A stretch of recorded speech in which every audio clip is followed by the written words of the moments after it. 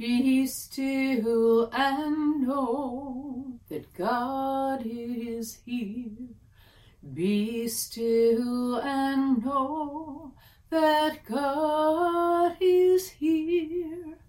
Be still and know that God is here.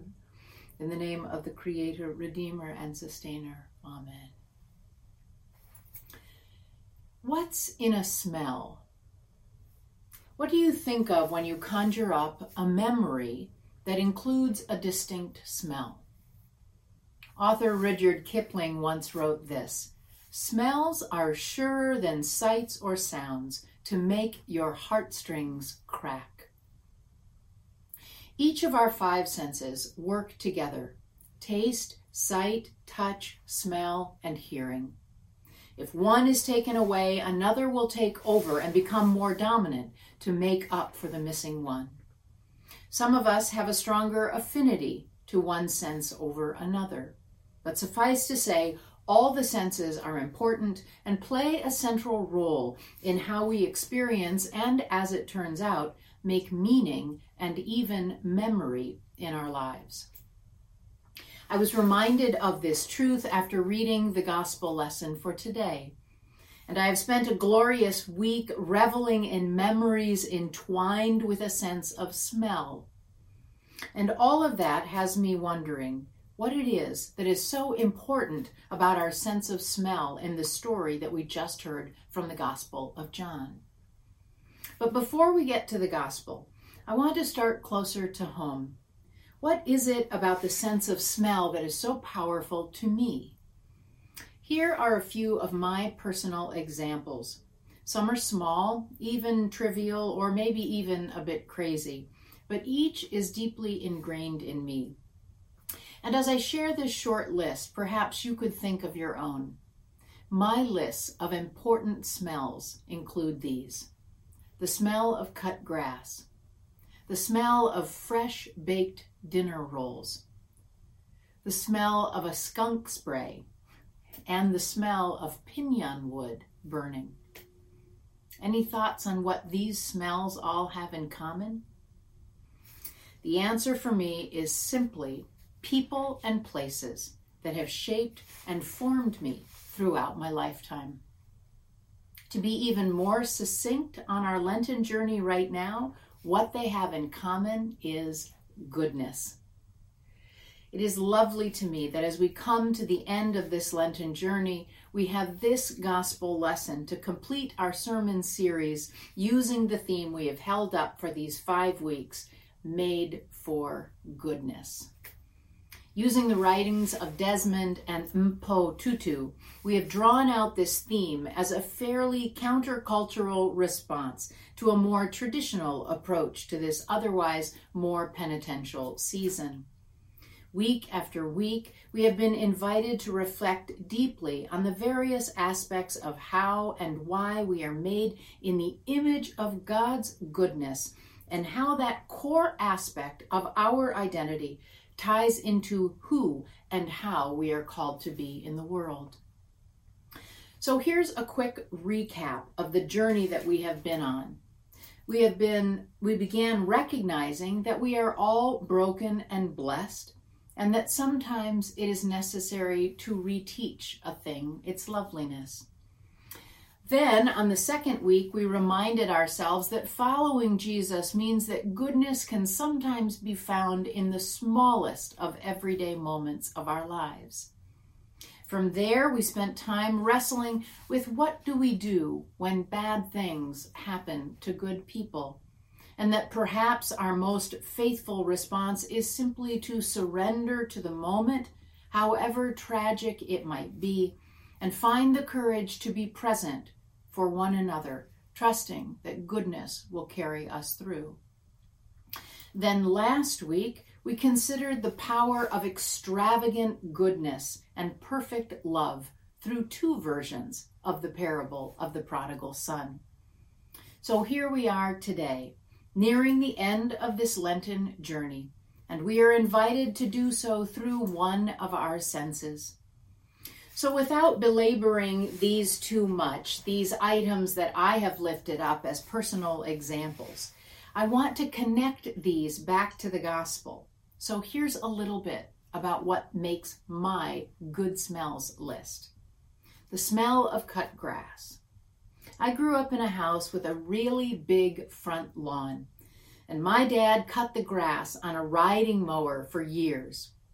And after each mow, when he was finished, he attached a wonderful red wagon to the back of the mower, and then all 4 kids got to jump in and drive around, laughing and shouting and smelling that grass.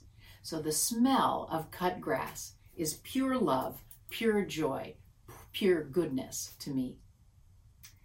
The smell of fresh-baked dinner rolls. Some of you have heard me tell the story about Lily, pretty much a second mother to me. She was the woman that was hired by my parents to help cook and clean and care for us. To me, she was a parental figure. She taught me many things, including how to say one version of the Lord's Prayer, and perhaps equally as important, how to make homemade Parker House dinner rolls. Again, pure love, pure joy, pure goodness. The next smell on my list is the smell of a skunk spray. Okay, this one is weird, I admit it, but it's totally true. Years ago, all us kids were in a station wagon with my mom, and we smelled a skunk and of course let out a cacophony of yuck, ew, pew. So probably just in an attempt to practice her own parental civil disobedience, my mom simply said, "I love that smell." Well, from that moment on, with my family as my witness, every time we smell a skunk spray, we just smile at each other and say, Mom. Again, pure love, pure joy, pure goodness. And finally, the last smell on my list, the smell of pinon wood burning. While I grew up in Michigan, my family has had a second home in Albuquerque, New Mexico for many, many decades. And that was the place where we gathered as a family year after year after year for vacations. Anyone who has ever been in the Southwest knows the very distinctive and beautiful smell of pinon wood, either through the popular incense or the actual wood as it burns in a fireplace. Within a second of that smell, I am immediately transported back to all those wonderful family memories. Again, pure love, pure joy, pure goodness. There is not a single one of those smells that I could, even if I wanted to, separate out from those powerful memories. So, as we turn to the gospel lesson we just heard, I am wondering how and why the sense of smell factors in so prominently.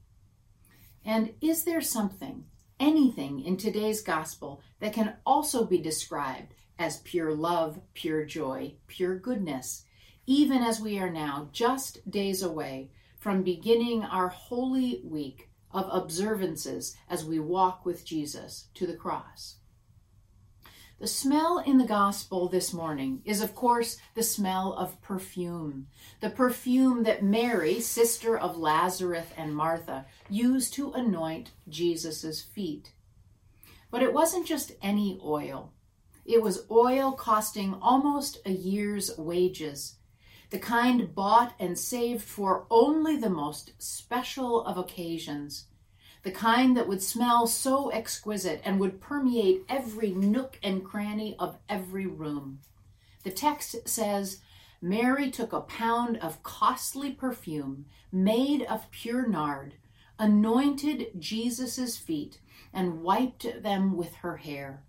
The house was filled with the fragrance of the perfume. And it is in that moment of the story that I suspect at least the two of them, Mary and Jesus, shared a moment perhaps of pure love, pure joy, pure goodness. There didn't appear to be any rationale for this kind of extravagant generosity or outrageous sharing of what otherwise would have been carefully kept and used over a long period of time. And that was not lost on the others present that night as they gathered for that dinner. Mary was scorned by the disciple Judas, rebuking her for not selling the costly perfume and using the money to feed the hungry. But regardless of his ulterior motives, Jesus set them all straight, dismissing the criticism out of hand. Rather, it seems Jesus is saying that this is the smell of extravagant love. Maybe not planned, perhaps not completely rational, maybe even a bit outrageous, but so too is God's love. It seems possible, as we approach this text with the gift of hindsight, Mary's actions that night may be understood in the context of foreshadowing and embodying Jesus' final commandment, the one that we will hear so clearly on Maundy, Thursday, the commandment to love one another as I have loved you. You see, in this context, this powerful and beautiful smell today does not and will not counteract the imminent smell of Jesus' death soon to be upon us. But perhaps the scent of that perfume today can trigger another memory in us as well. Or more importantly, trigger a person and a place that can help shape who and how we are in the world as we move towards Holy Week. Perhaps this year, as we journey to the foot of the cross, we can remember all the smells in our lives that trigger pure love, pure joy, pure goodness. So that when we gather here on Good Friday and smell that scent of death, we will do so knowing that one does not replace the other. It occurs to me that smells don't replace each other, do they? They have their own integrity, and they offer contrast, if not complement each other at times. Smells seem to tell a story, a kind of truth about our human existence, and bind us deeply to our experiences and our memories. The sense of smell is so very human, so real, so impressive, which may be a part of the point of this story, and our story as well. Today seems to me to be a gritty, simple, wonderful, and profound reminder that Jesus is truly Word made flesh. Caught between the smell of love and pure joy today and the smell of imminent death and grief at the cross is Jesus. There is no one or the other. We get both.